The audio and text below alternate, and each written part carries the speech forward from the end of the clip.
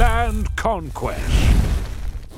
As part of your purchase transaction, there's a number of steps that you should be taking in order to have a successful transaction. Now, we covered that in another video, but this video here will just go over a document that we've created that you can use to kind of track each of your transactions to make sure that you are not forgetting anything. So obviously on this checklist, you've got information about the property, the county, the state, parcel number, acreage. That's just the basic information. And then we've got each of these items, which is just a check them off the list type thing. So we've got the purchase agreement or contract fully signed, a property disclosure statement, which is optional, preliminary title report, which is very important. You want to have that in your file.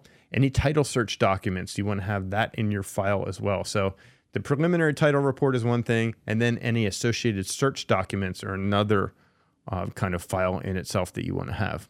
Then obviously you want to have your final HUD or settlement statement. That's the numbers of the deal, the very important part to always keep in your file.